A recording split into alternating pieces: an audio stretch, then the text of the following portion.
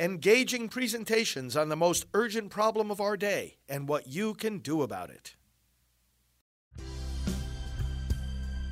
Now, the End Abortion Podcast by Priests for Life.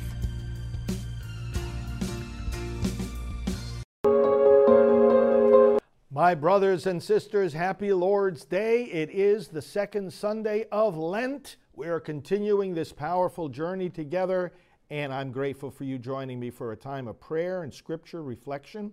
Invite others to join our broadcasts, and feel free to leave your prayer intentions in the comments. Let's get right into this reading. We're going to read the first reading for today, and let's put ourselves in the Lord's presence. In the name of the Father, and of the Son, and of the Holy Spirit, amen. We praise you, Lord God, because you are everything for us: life, joy, fulfillment, salvation. We ask forgiveness for our sins through which we deny the joy and the power of these gifts in our lives, and we throw them back in your face.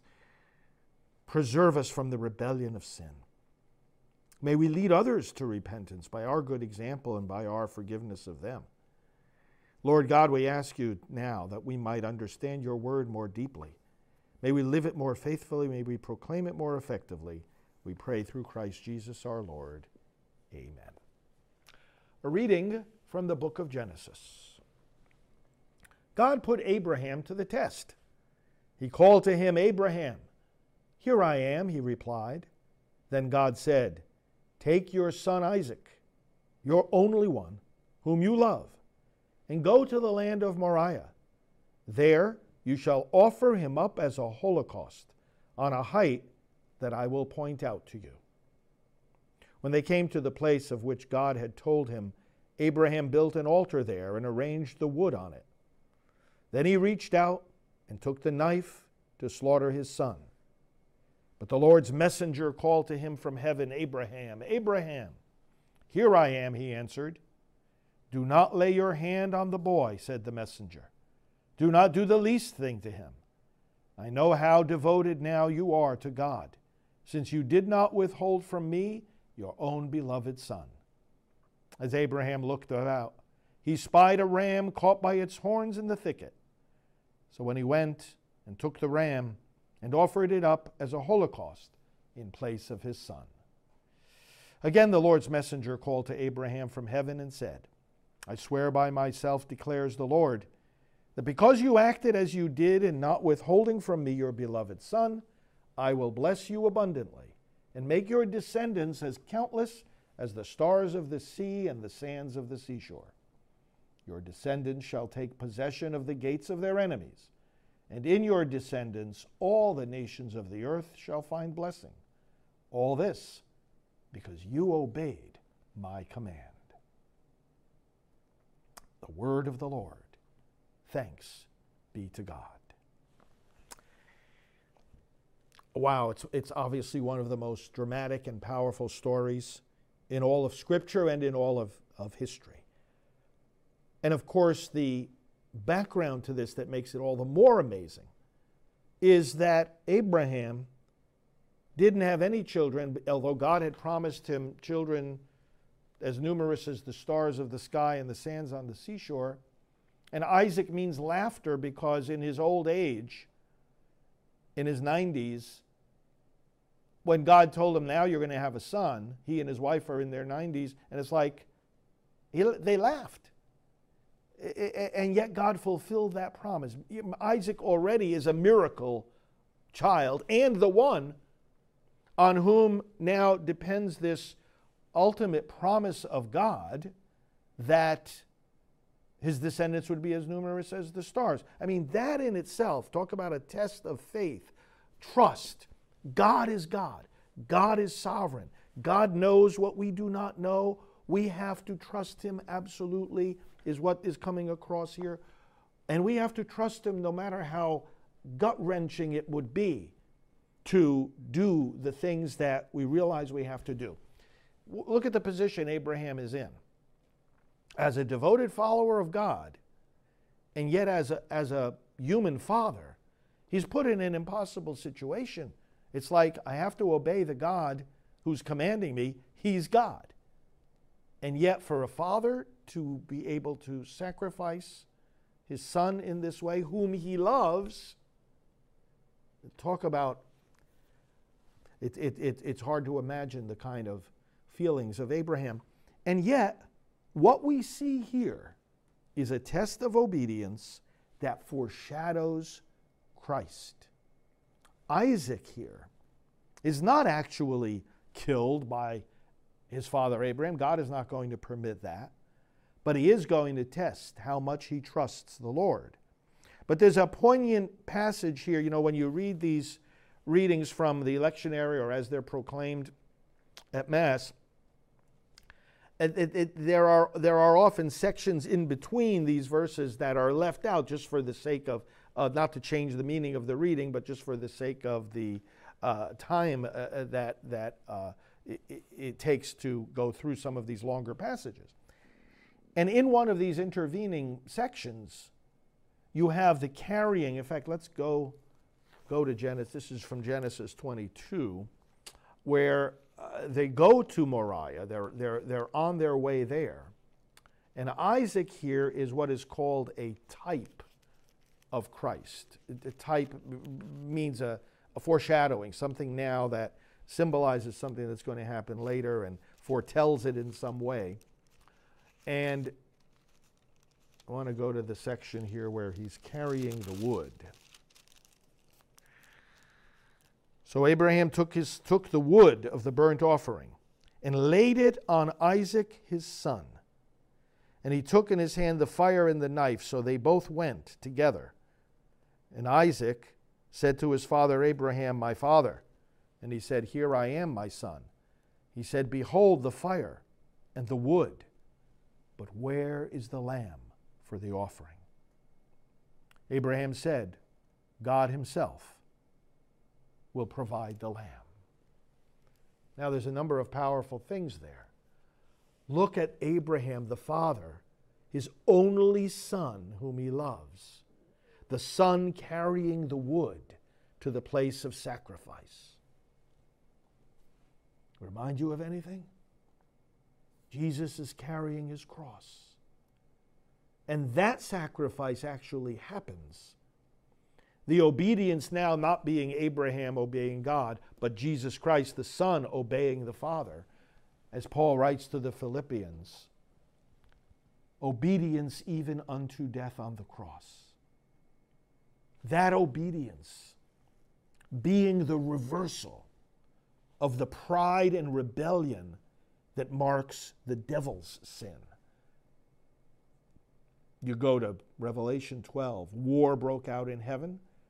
The devil and his angels rebelled against God. The one who was leading the angels who were faithful to God is called Michael, because that means who is like God? We can't rebel against God. We can't be like God on our own authority. If he wants to raise us up, that's one thing.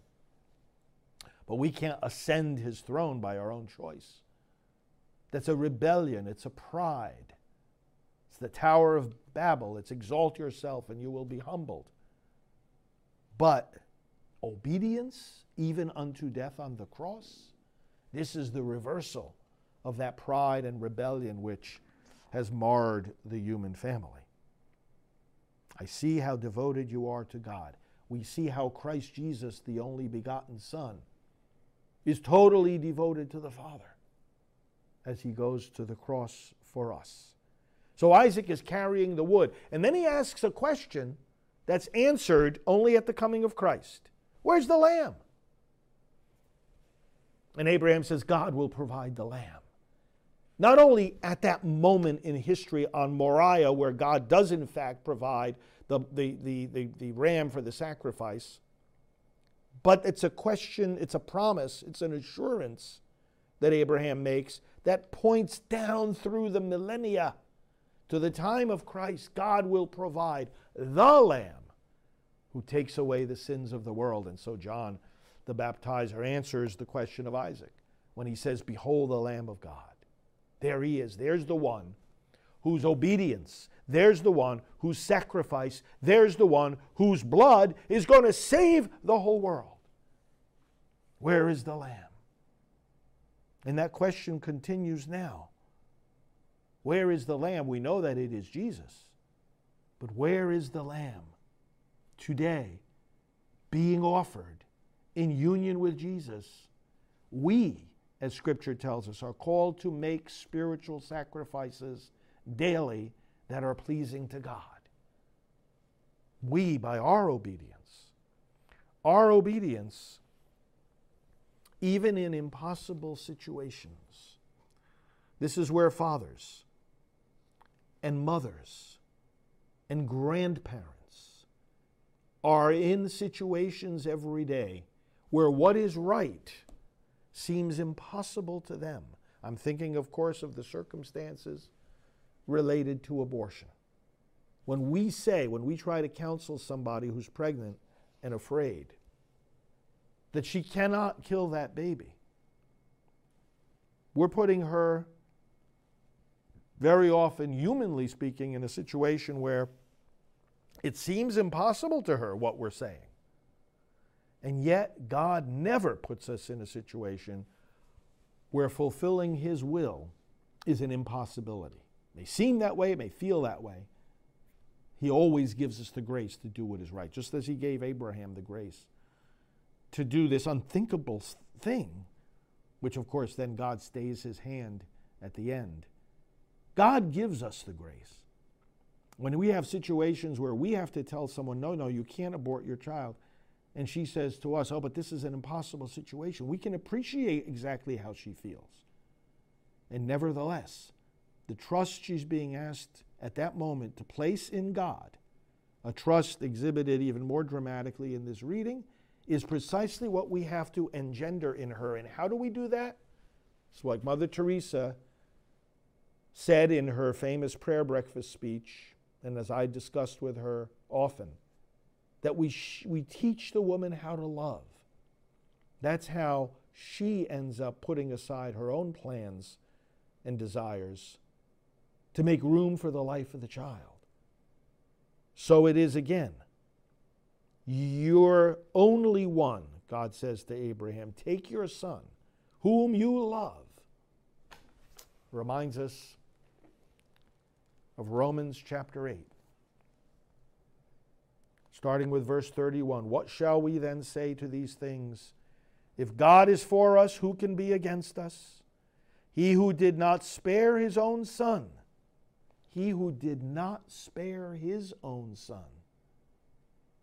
but gave Him up for us all, how will He not also, with Him, graciously give us all things? How is it that God the Father did not spare His own Son, but handed Him over for the sake of us all? The answer is love. That He inspired from all eternity, poured forth from all eternity in the inner life of the Trinity, that infinite love from the Father into the Son, the love that would then allow Him to lay down His life for us. It wasn't God punishing His Son. It wasn't God being cruel. It was God being loving.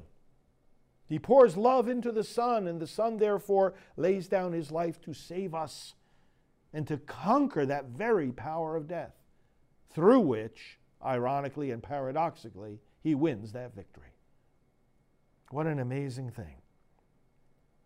Love enables us to sacrifice. Love enables us to give life. Love enables that mother to do what, like Abraham faced, seems like an impossible situation. God makes it possible through that power of love. Let's hold on to that. Let's receive it anew. Let's make it the hallmark of our Lent, that this is a time when we grow in that love which gives life. Amen. Father, we marvel at the strength that it took Abraham to do this. We marvel at the courage reflected in the Lord Jesus Christ to go to the cross. Father, not my will, but Thy will be done. Lord God, we marvel at the surrender of Abraham in complete trust to your protection, your providence, your plan. He knew what you had told him, and yet he surrendered to you in complete trust and obedience. Father, we ask you, give us the same obedience. Give us the same willingness to surrender to you in trust, carrying out your will, and give that strength, Lord God, to all those who face the temptation of abortion. May they reject it firmly. That doesn't mean they will know how you're going to take care of them or their child, but it means they trust you. We trust you. Lord, fulfill that trust and strengthen us in every other way to serve you as well. Grant us all the things of which we stand in need. Bless us, bring us to a culture of life. Bring wisdom to voters. Give us an election, Lord, that will save our nation. And continue to witness through us to the dignity of every life. And now we pray as Jesus taught us. Our Father, who art in heaven, hallowed be thy name. Thy kingdom come, thy will be done on earth as it is in heaven. Give us this day our daily bread, and forgive us our trespasses, as we forgive those who trespass against us. And lead us not into temptation, but deliver us from evil. For thine is the kingdom, and the power, and the glory, forever and ever. Amen. We pray to our Heavenly Mother, Hail Mary, full of grace, the Lord is with thee. Blessed art thou among women, and blessed is the fruit of thy womb, Jesus. Holy Mary, Mother of God, pray for us sinners, now and at the hour of our death. Amen. Glory be to the Father, and to the Son, and to the Holy Spirit, as it was in the beginning, is now, and will be forever. Amen. Pleasure to have you with us, friends. Happy Lord's Day. May we continue with joy on this Lenten journey, and we will talk to you. This has been the End Abortion Podcast. To learn more, to help end abortion, and to connect with us on social media, visit endabortion.net.